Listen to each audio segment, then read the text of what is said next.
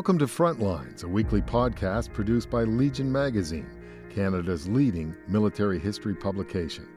Join us for stories and commentary on Canada's rich military past and present. I'm Stephen J. Thorne, and today we look at the story of ordinary seaman Jenkin Radford, whose name became an American rallying cry in the War of 1812.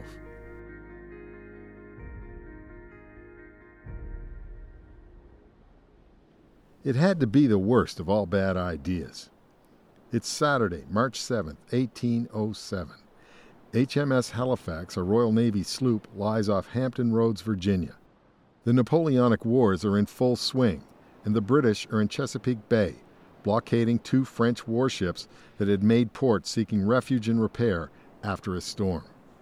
About 6 p.m., First Lieutenant Thomas Warren Carter orders Midshipman Robert Turner and 5 crew into a jolly boat, that's a small dory, to weigh anchor. Out of this simple task grows one of the contributing incidents to the War of 1812. At least 4, maybe 5 of the 6 jolly boat crew decide to desert. A manhunt is launched. An American naval vessel is fired on and badly damaged, her captain wounded and 4 of her crew killed. Later, back in Halifax, a court-martial is convened mid-harbor, and one of those jolly boat crew is tried for mutiny, desertion, and contempt. By God, you'll pay for this! Then he is hanged from the ship's yardarm for all to see. His name was John Wilson, alias Jenkin Radford. It's unclear what role the 34-year-old Londoner played in conceiving the plot to make a dash for the American shore, but one thing is sure: he was the only one of the 5 deserters to be captured. Too bad for him. 3 others, Yeoman of the Fleet's Harry Saunders, sailmaker Richard Hubert, and Captain of the Maintop George North, were also British. Able seaman William Hill was a 21-year-old Philadelphia native who enlisted at Antigua. They had raised the anchor to the ship's bows when a hard rain began to fall. Dusk was beginning to settle, and a fog was moving in. Ignoring Midshipman Turner's protests, they began rowing toward the nearest land, Sewell's Point. Come back here, you cowards! The men took the boat from me, Turner testified at Radford's trial, recorded in a contemporary account. I hailed the ship repeatedly until silenced by Hill, who threatened if I hailed the ship any more, he would knock my brains out and heave me overboard. An incredulous Carter ordered his red-coated Royal Marines to open fire. A volley of musketry and 1 cannon shot ensued, but the boat was already fading in the mist and failing light. The 5 deserters waded ashore unharmed, taking Turner with them.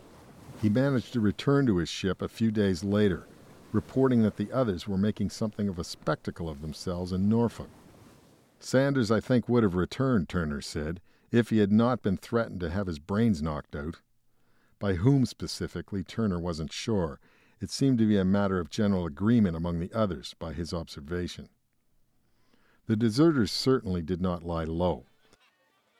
An officer dispatched by Halifax's captain, Lord James Townsend, saw Hubert and some of the others parading the streets in triumph, waving an American flag and recruiting for the USS Chesapeake. Townsend's attempts to recover his men were met with American inaction and passive obstruction. They gave him the runaround, in other words. Townsend met with Saunders a few days later, and when he asked him why he had left, the sailor told him he did not intend anything of the kind, but was compelled by the rest to assist, and would embrace the first opportunity of returning. They started to leave together when Radford approached and took Saunders forcefully by the arm, Townsend told the court-martial, heard by an admiral and 6 captains aboard HMS Belle Isle in Halifax Harbor on August 26, 1807. Townsend said Radford was abusive and told him he would be damned if he would return to the ship.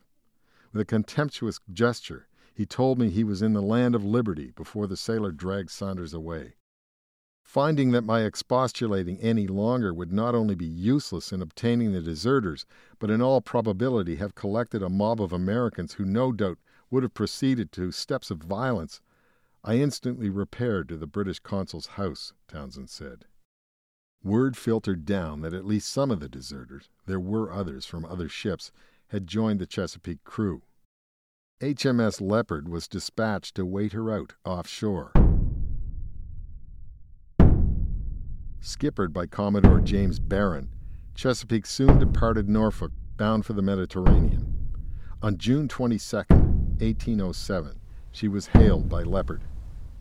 Captain Salisbury Price Humphreys dispatched a lieutenant with a search warrant, to which Barron duly replied in writing, "I know of no such men as you describe. I am also instructed never to permit the crew of any ship that I command to be mustered by any other but her own officers. It is my disposition to preserve harmony, and I hope this answer to your dispatch will prove satisfactory." How mistaken he was.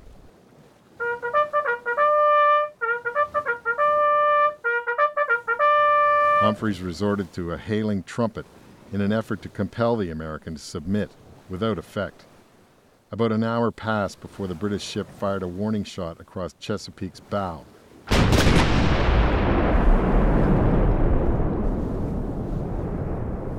And when that failed to stop her, Leopard opened fire with broadsides.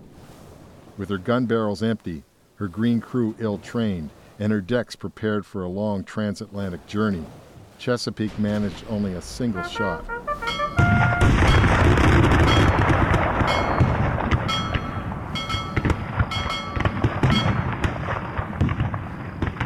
Four Americans were killed and 18 wounded in the brief but furious volley.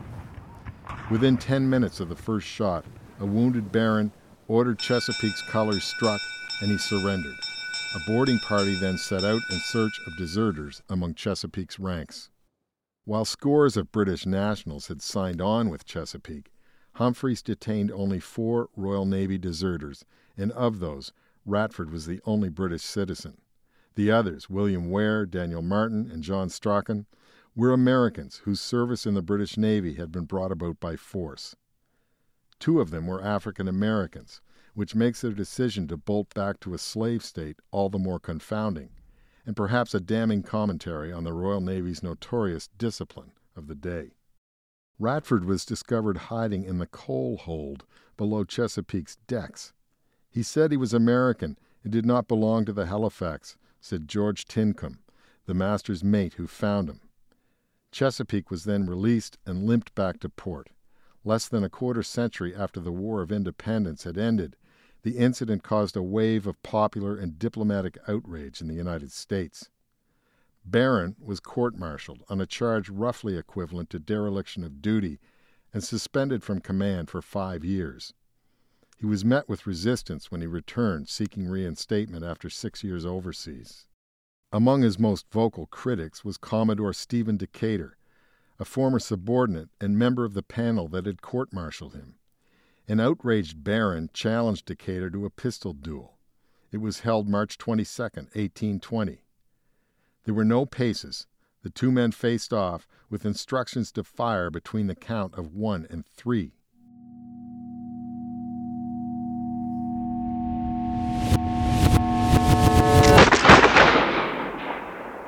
Barron was hit in the lower abdomen and into his thigh.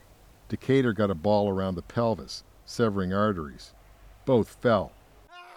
"Oh, Lord, I am a dead man," Decatur exclaimed as he lay. Barron declared the duel properly and honorably executed and told Decatur that he forgave him from the bottom of his heart. Decatur died the following day. Barron survived, and though he never sailed again, he went on to become the U.S. Navy's senior officer. He died in Norfolk in 1851. Back in Halifax, Radford was brought to trial in short order.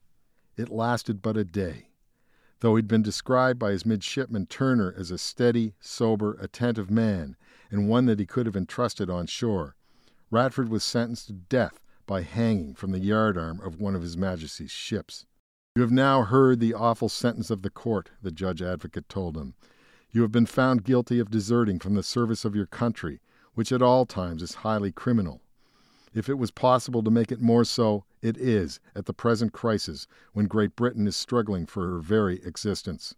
Your deserting from the Halifax and entering into the American Navy has been attended with the most serious and unfortunate consequences, affecting the peace of both countries. The offenses of which you have been found guilty are of so flagrant a nature that I cannot flatter you with the least hopes of a pardon. I therefore earnestly recommend your employing the short time that you have to live in making your peace with heaven. It was Wednesday.